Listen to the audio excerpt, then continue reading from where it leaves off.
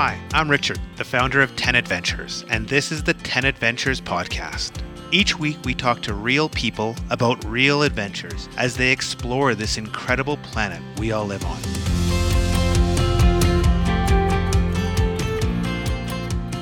Welcome to the 10 Adventures podcast. With me today is Karen. And Karen, I know you're excited about our guest today, aren't you? I'm really excited because, I've been following all these different people who have done this bike route. Some of them, as part of a tour, some of them self-guided, and it just looks epic, but it kind of looks scary. So I want to talk to someone about what it actually feels like when they're doing it. I'm excited as well because I've been following this tour and other tours similar on, social media and on, just looking how people do it. It's kind of one of the epic bike tours.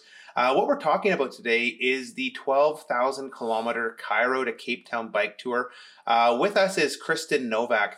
She's the founder of Wild Public Relations, a PR company here in Calgary that focuses on travel, lifestyle, and other consumer type clients.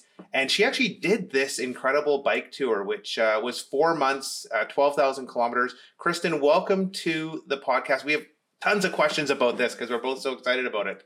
Thank you. I'm so excited to be here. It's so much fun to, walk down memory lane and do this trip again in my head. So I'm excited to share all about it. And we're excited because, we're also gonna do the trip in our head as well. To sort of start off, can you tell us a little bit about this bike route? Some people know a lot about it. Some people might just know, Cairo is in Egypt, Cape Town's at the bottom of Africa. Maybe just share a little bit of the details about this trip. Yeah, you got it. So the Tour d'Afrique goes through 10 countries in Eastern Africa. So it goes through Egypt, Sudan, Ethiopia, Kenya, Tanzania, Malawi, Zambia, Botswana, Namibia, and South Africa. And you're really going through all types of terrain through the entire thing. But it really is, it's top to bottom, the whole route through Africa. It's unbelievable. And what inspired you to do this ride? I think a lot of people look at it, but you actually took the next step and actually did it. What got you to actually go in on this trip? So I did it in my early 20s. I was 22 and I turned 23 on the trip. I have a very adventurous family. I grew up in Colorado. I'm Canadian, but I grew up in Colorado. So I've always been around the mountains. I've always been doing adventurous activities with my family, literally since pretty much I was born. And so when I got out of high school and got into university, I felt the pull to start doing some more adventures and start seeing the world and traveling the world. And in 2007, I heard about the Camino de Santiago, and I did that trip along the main route. And while I was on that trip, I was emailing back and forth with my parents, and my mom shared with me about the Tour d'Afrique. And she said she'd heard of someone that had just done it. And it was starting the January following my trip, and I was doing the Camino in September. So it was just a few months later, and my mom was like, "What do you think?" And I was like, "That sounds incredible. I'd love to be able to do it." And I can't remember if she signed me up when I was in Spain still, or when I got home, I signed up right away. But I was just like, I got to do it. This sounds unbelievable. And I didn't have a career yet. I didn't have anything to tie me down. So I was just like, let's go have an adventure. So you did it with your mom? I did part of it with my mom. So my mom joined me about halfway through, and she came for, I want to say about a month. I can't actually recall how long she came for, but she met us on part of the route and did part of it with us, which was amazing. That was actually one of the best parts of it, was being able to do that with my mom. I bet. And had either of you done big bike trips before? Never. Oh my goodness, you're daring, hey? We're a little bit crazy. We had definitely done short trips. Growing up, we would go fly over to, sounds so privileged now when I say this, I can't even believe it, but we'd go to France and go on bike trips in high school and do that kind of thing. But those were a week long kind of thing, and you're riding from village to village, and they're taking your bags for you, and you're just stopping and eating the baguettes and cheese. So it was not what Africa was in any capacity. It was much more civilized than this experience, but that was really the only thing. We'd never done anything super crazy like this before. Well, you guys are tough. Did you have to do a lot to get ready to do it? This is the craziest part. I think I went on 2 bike rides before I went to Africa. Oh my goodness. I look back at it, I'm like, you're insane, Kristen. I can't even believe I did that. My family jokes that I like to virtually train. So I think about it, what I could be doing in my head to train, but I don't actually do the physical work. I literally went on probably like 2 60-kilometer bike rides before I went to Africa. And then a 60-kilometer day in Africa is a rest day. So it's ridiculous that I didn't train. If you are doing this trip, please train. You will have a way better start if you do. Well, that sounds like a reasonable thing. So, other than no training, which you don't recommend, were there other things you had to plan out, or was a lot of it taken care of for you because you were part of a big group? Yeah, that's the wonderful thing about the Tour d'Afrique is they're very good at setting you up for success. So they have a very comprehensive list of what you need, down to like how many spare tubes you want to bring for your tires and how many spare spokes you want to bring. So they're excellent at giving you the details on what to pack. But it does take some preparation because you're going for 4 months. You're going to a foreign country. There's visas you need to organize. There's various vaccines and stuff that you have to get. You have to show those on different entries to various countries. So there's a lot of prep work, but you're supported in that, and you feel very confident going over there knowing that you have everything ready to go. So then you started in Cairo.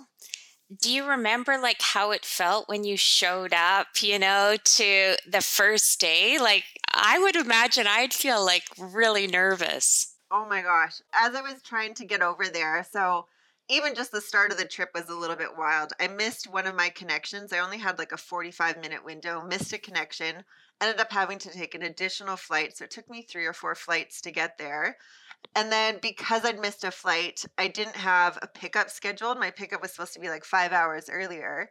I got to the airport. Fortunately, another person from the tour was arriving at that time, so I was able to get to the hotel without a problem. The next day was just a 1 day break before the tour started. So we used that day to go out and experience things. And I went and did a tour of the pyramids on a camel and just got out to see a little bit of the scenery. But then it was like first thing the very next morning. I can't even remember what time, probably 6 a.m. or something. And we were all outside of our hotel on our bikes. It was super dark, and it was just like, all right, here we go. There's a group of like 60 of us. You got literally the pyramids in the background, and we took a photo, and it was just like, hit the road, let's go. So it was you get there and you're in it and you're just doing it, and you don't even have much time to think about the experience. You're just like, let's rock and roll. I'm really interested on the group dynamics with 60 people. I know some people do the entire trip. Some people just come on for sections. I've done one kind of similar trip. And like during those 2 months, I think mine was 2.5 months, I became like best friends with some of those people. Is that the same aspect here that, these become, close lifelong friends? Absolutely. I think it was a little bit different for me only in the fact that I was 22. So I was the youngest rider on the trip. There were definitely some other people in their 20s, later 20s, more in their 30s, and then literally everything up into your 60s. So I think it's funny, I actually connected really well with a couple people that were a little bit older than myself, probably, I don't know, Debbie and Jamie and Harrison. They were all probably like 10 to 15 years older than me.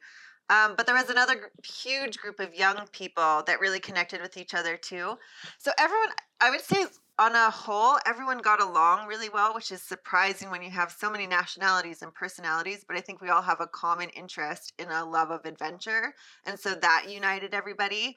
I don't remember there being really any conflict or any issues in that sense. I think there were maybe like a little tiff here and there, but it was nothing that was overwhelming. And yeah, some of the people, I mean, when I was preparing for this conversation, I put a thing up on my Facebook and tagged, I think it was like almost 30 people from my trip that I'm still connected to. And I was just like, hey guys, I'm doing a podcast. I need to, help jogging my memory. And I can't even tell you, like all of them were just throwing notes at me and remembering experiences and sharing memories. So I think we are connected for the rest of our lives in that capacity. And I think we'll always have that to look back and share in common. And I know if I saw any of them again, it would be like we'd give each other a huge hug, and it would be such a fun time. So yeah, it's one of those things. We're definitely all connected. We definitely all keep in touch. It's more on a Facebook level where you're just seeing people mostly more at a distance, but there are some people that are, best friends to this day. Yeah, I guess when you're doing like such an epic adventure over such a long duration, you have lots of time to bond with people, don't you? You do, and you're going through such unique experiences together. Like anything from, being sick in the middle of nowhere and having no facilities. And so people coming out of their tents in the middle of the night to help you because this sounds awful, but throwing up in a ditch in the middle of a campground. You got people that are on a really tough day. I had one of the gentlemen, Clive, from my trip. He commented that we were going up the Blue Nile Gorge. He's like, Kristen, you were in a dark place coming up the top of that gorge. Didn't think you were going to make it. And he's like, I was just there with words of encouragement. So, I mean, we all supported each other on those tough days. We all, helped each other out mentally. And the best part of it too is there was the truck. So there's trucks carrying all your gear the whole way. So it's funny, they kind of referred to some people as like the truck people and then some people as the riders, because there were some people that tended to go on the truck more and some people that were just like, I'm not ever doing the truck. I need to get, it's called EFI status, every effing inch. so so there's a little bit of some funny stuff happening with the EFI riders versus the truck riders and that sort of thing too. But it's always, I mean, everyone was there to have fun, to have an adventure, and just to have a lifelong memory. So if you were having a bad day, you had the truck for backup so you could ride in the truck? Oh, yeah. And there are certainly days that you woke up and you're like, I'm not getting on a freaking bike today. Like, there's no chance I'm going to go sit on a bike and ride for 150 kilometers today. And you're just like, I'm going to go sit in the truck. I'm going to drink a coffee and I'm going to watch everyone else do the work. So that's the best part is, you have that option. And there's some days that it was a few days in a row that you needed to use the truck, injuries or you're exhausted or like being sick, whatever it may be. So that was always an option for people. The other option too is you're riding to your lunch stop. And so if by lunchtime you're like, oh, I'm just not feeling it today, you could hop on the truck at lunch.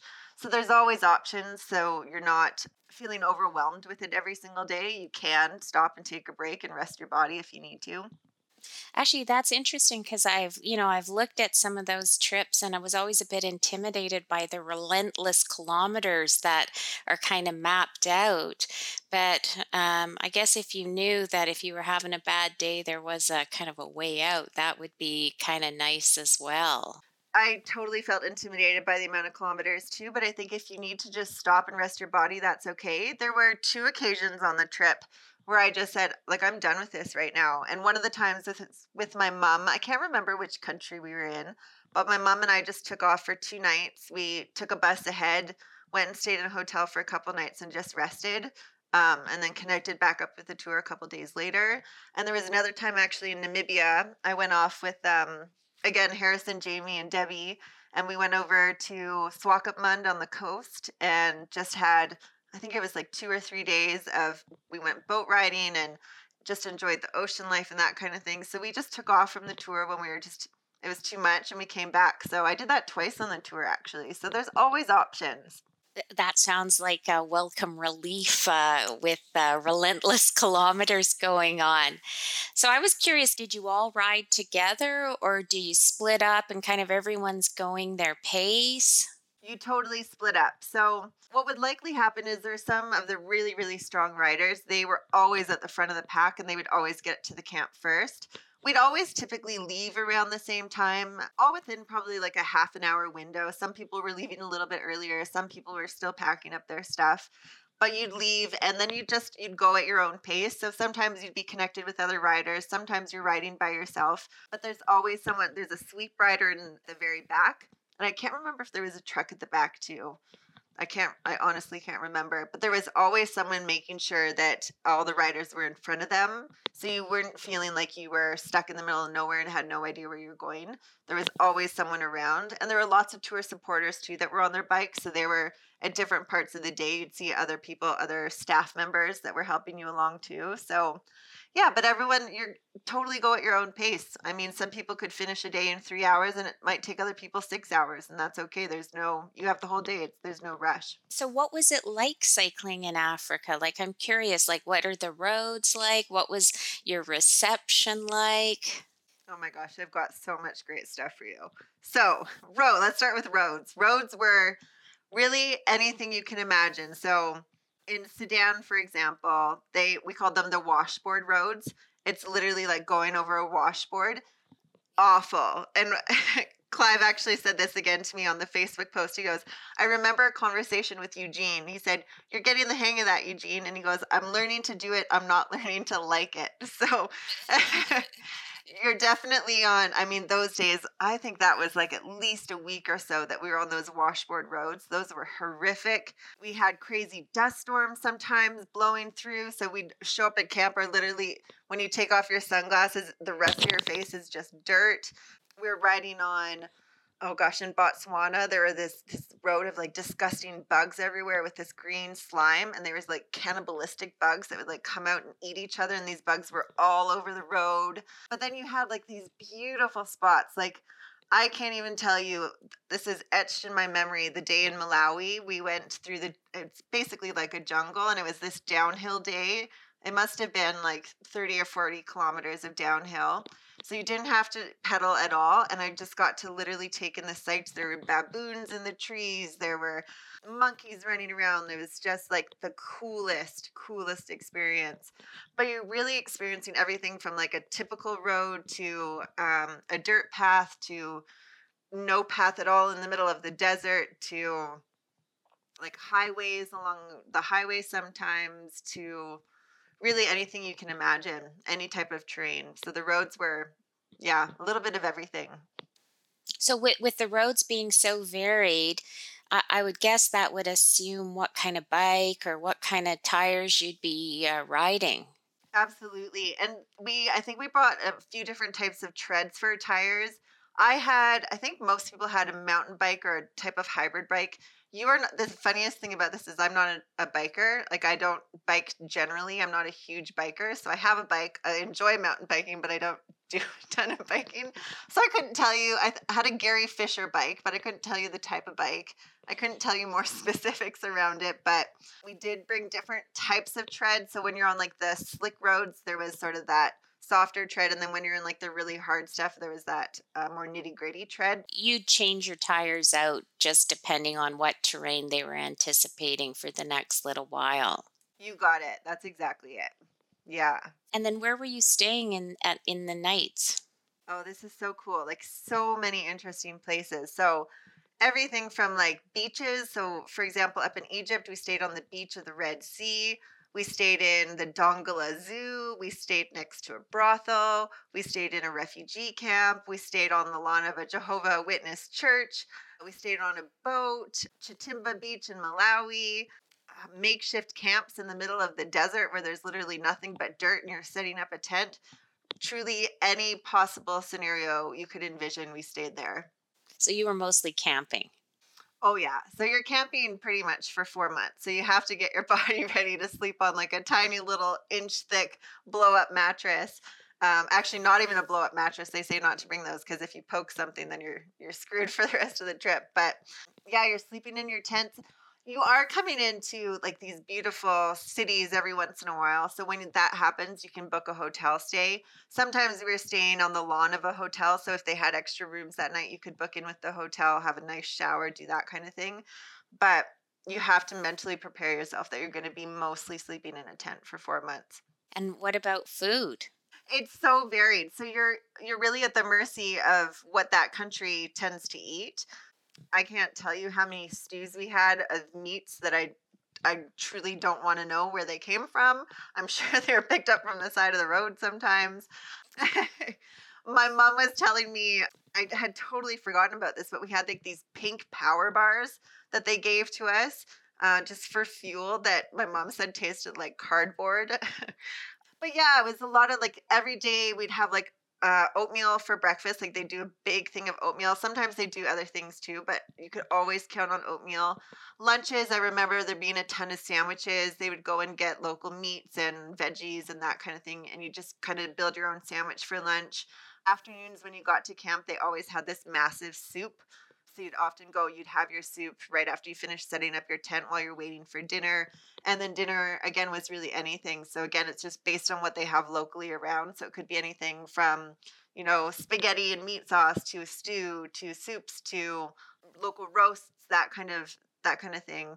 And the nice part too is on our rest days, we're typically in more urban centers. So there's actually incredible restaurants and that kind of thing along the way. So we did go enjoy some excellent restaurants.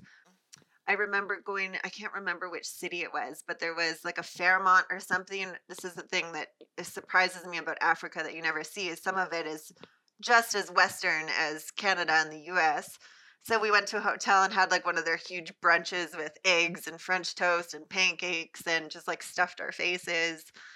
One of the gentlemen too that I put on the Facebook post, he said, I forget where, Kristen, but I remember after some place, definitely after the Sudan, where chocolate bars suddenly could be found. You must have seen my eyes and you broke your Mars bar in two and gave me half of it, the fresh half. That kept me going for another week. So we'd find our treats along the way too. I'm interested in the rest days because I was looking at their current itinerary for the Tour d'Afrique, and it seems like there's about 20 rest days, which seems great. My assumption is you can then kind of explore, maybe go on safari or explore kind of the highlights around there. Is that what you were able to do?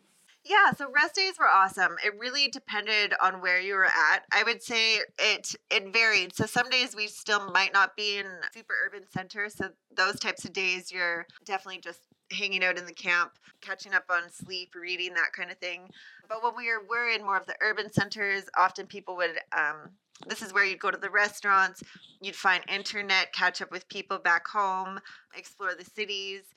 There weren't necessarily, you weren't really in places where you could go do like a safari or that kind of thing, for example, except I think further south, was it Botswana maybe? We did a flight ride, Okavango Delta. So we did a flight over that and got to see all the animals there. But there isn't really time to go off and do like a safari type experience. That said, when we went, so I did the tour in 2008, and that was right after there was a bunch of post-election conflict in Kenya. So our tour ended up having, out of the blue, a 2-week break because we had to fly over Kenya. And so for those 2 weeks, everybody, so the 60 different riders went off and did different things. So some people went to Uganda and did the gorillas. Some people went and did a safari.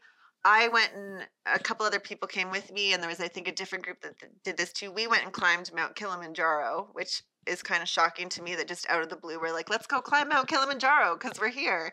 But we did, and that was actually one of the best things I've ever done in my life. We did the 6-day Mashami route on Kilimanjaro, and it was amazing.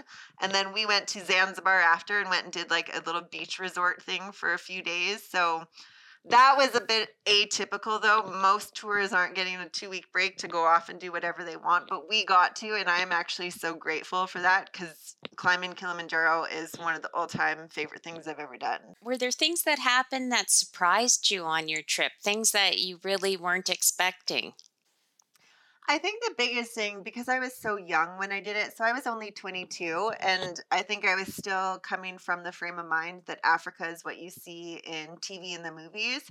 So I was very surprised by how Western a lot of Africa felt, especially those major cities. They are very much like going to a major city in North America. There's normal grocery stores, normal hotels, normal restaurants. So that part really surprised me. I think one of the things that I didn't anticipate either in Egypt and Sudan, the call to prayer happens every day, all day. So you're regularly stopping and hearing everyone stop and the big loud speakers go and everyone stops for prayer. I've never seen anything like that in my life before. Yeah, but I think so much of it too is like the quintessential Africa that you think about, like the beautiful savannas, the all the local children that run up and they love seeing the white people. They run up to you and they're so curious about you and they're interested in what you're doing. And then the typical things like the wildlife, you know, oh, the herds of camels. I forgot about that. There were herds of camels in Egypt and Sudan. That was so crazy. But yeah, it was I think the biggest surprise is just how much the urban centers felt like being in North America. That just surprised me so much. Interesting. And were there ever any times you were worried about safety or security when you were on the trip? Not particularly. I never felt really unsafe. The only time I personally had an experience was actually the first day in Cairo when I went and did that tour of the pyramids on the camels. As soon as my tour ended, my tour guide took me down an alley and tried to basically shake me down for extra money. And I was by myself. I didn't know anyone. I wasn't with anyone. And I was in the middle of this alley with this man I'd never met before. So that was the only kind of uncomfortable experience that I had. But I do have a couple other notes from people too that they shared with me. So there were issues a couple times with people with their visas where they had to go backtrack a couple days and get their visas sorted out.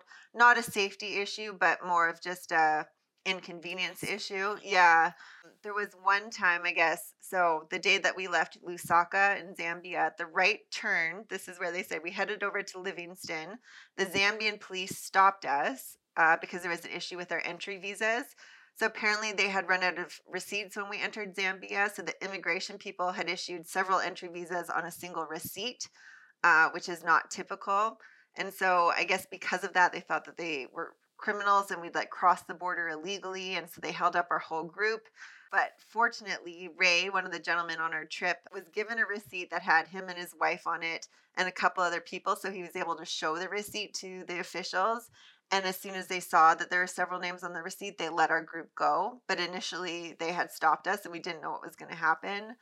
There was another time, I think might have been around Zambia too. Zambia seems to be where we had the most issues. But when we were doing exchange of currency, they tried to swindle a couple people. So they would take the money and like count it, and then they'd start like hiding the money.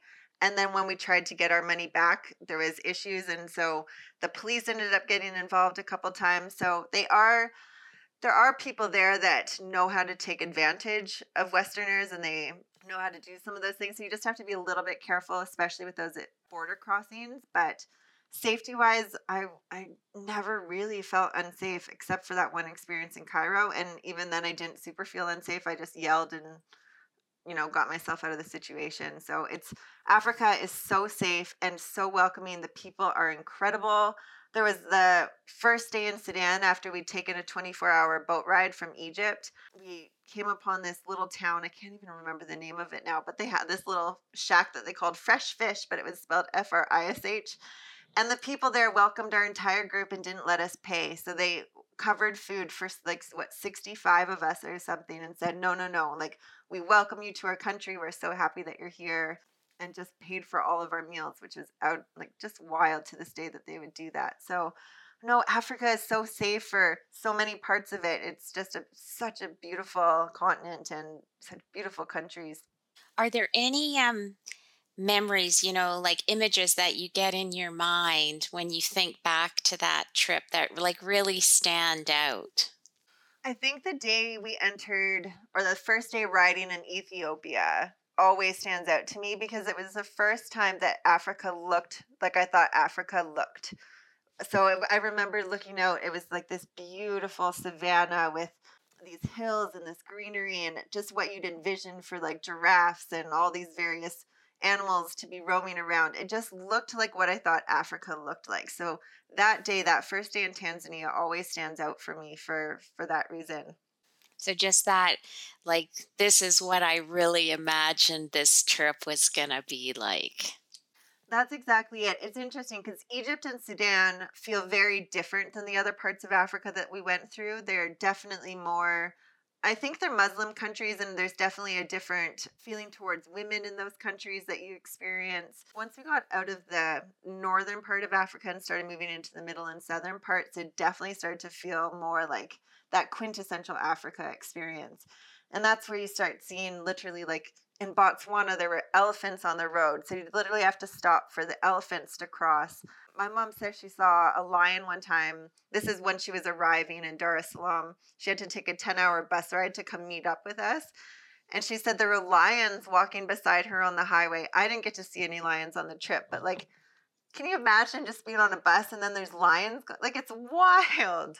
So yeah, that's the thing, is you get to have these experiences that you would never in a million years have anywhere else in the world. I have a question, Kristen. So most people can't take 4 months off to a bike trip like yours, but were there parts of the trip that if people were looking for a shorter itinerary that you think, oh, this was a really special part of the 4 months?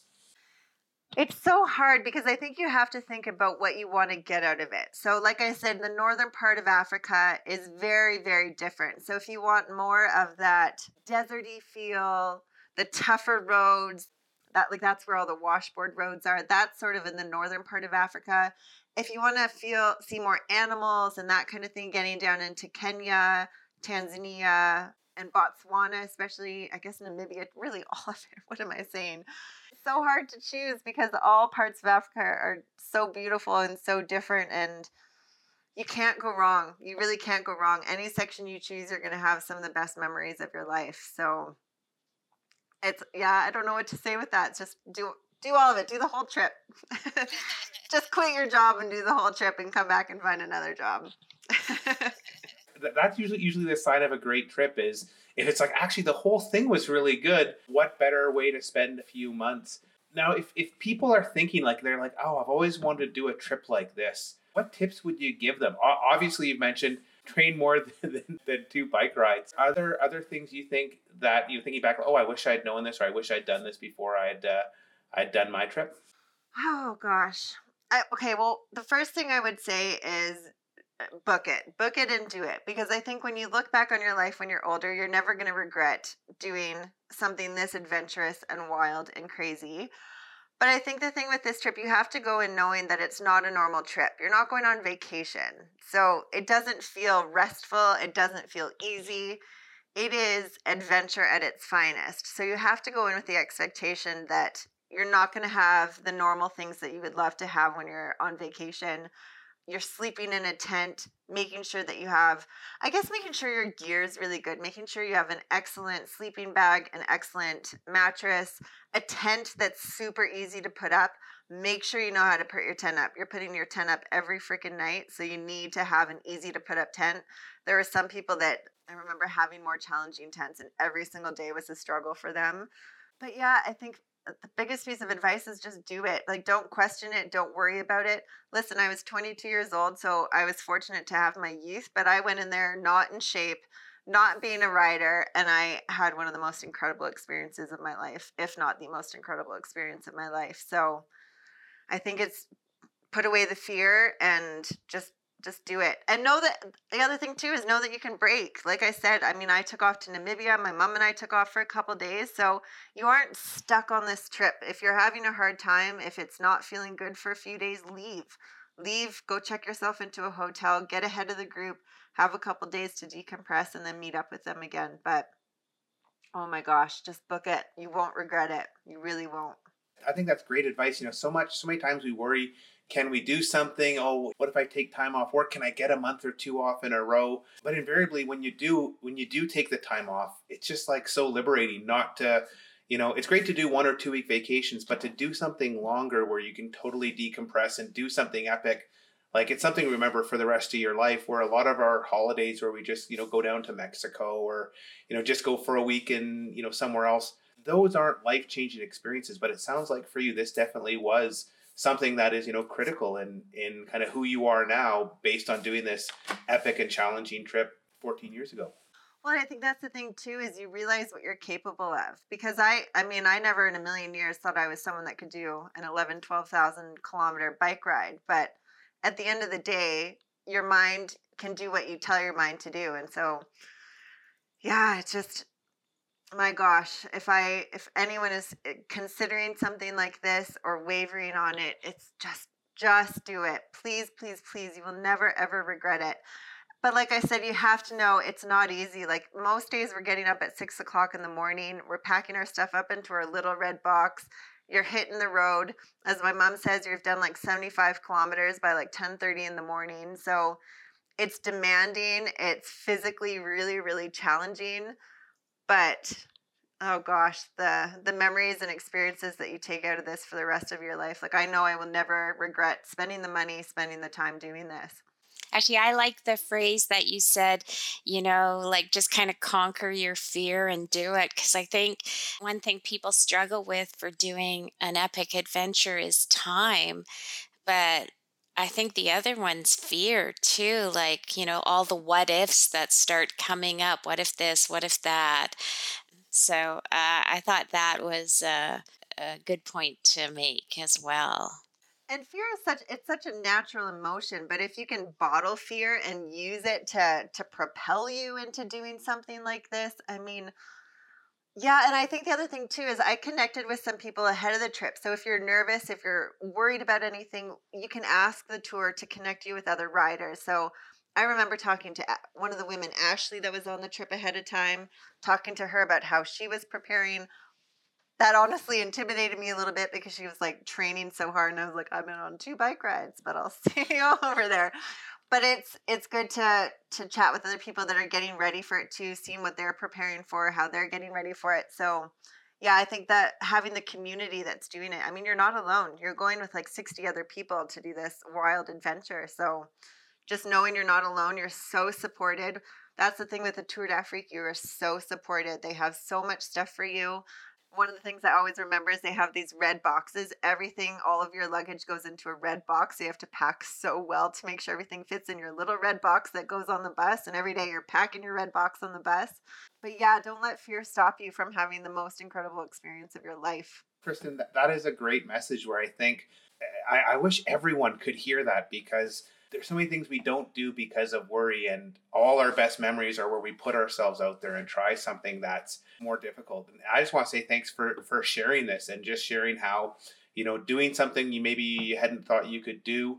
There's so many people that have that same worry and that same concern. So I loved hearing your stories and hearing about this trip, but most of all, just hearing that message. So thanks for being on the show today. It's just such a powerful message that I know people need to hear. Well, thank you for having me.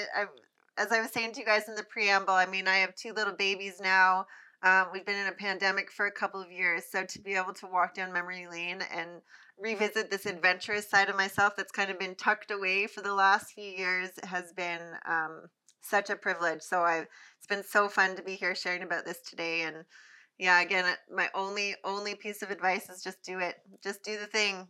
Do the thing. Take it and own it. It's so much fun. And 14 years on, I still have all these relationships with 30 plus people. So, gosh, it's the best experience of my life. Excellent. And there's no better testament to a trip than that.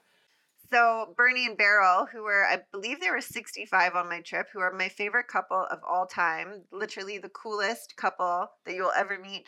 They wrote a book about their experience called Rustico Riders Cycle Africa. And if you just Google it, it'll come up. RUSTICO Riders Cycle Africa. Order that book. You can read all about the experience from them firsthand. And yeah, they are the funniest people. So anecdotes that are just hilarious. That book will make you laugh too. Bernie has a way of capturing things in a hilarious way. So yeah, go read the book if you want to know what it's really like. Excellent. And I'll put a link to this book. I just found it on Amazon. I'll put that in the show notes, as well as a link to the trip you did. Thanks again for being on the podcast. And hopefully you can get out on a incredible adventure with your little ones here in the not too distant future. That would be amazing. That's the goal. Thank you so much. Yeah, great hearing about it. Thanks, Kristen. Bye-bye.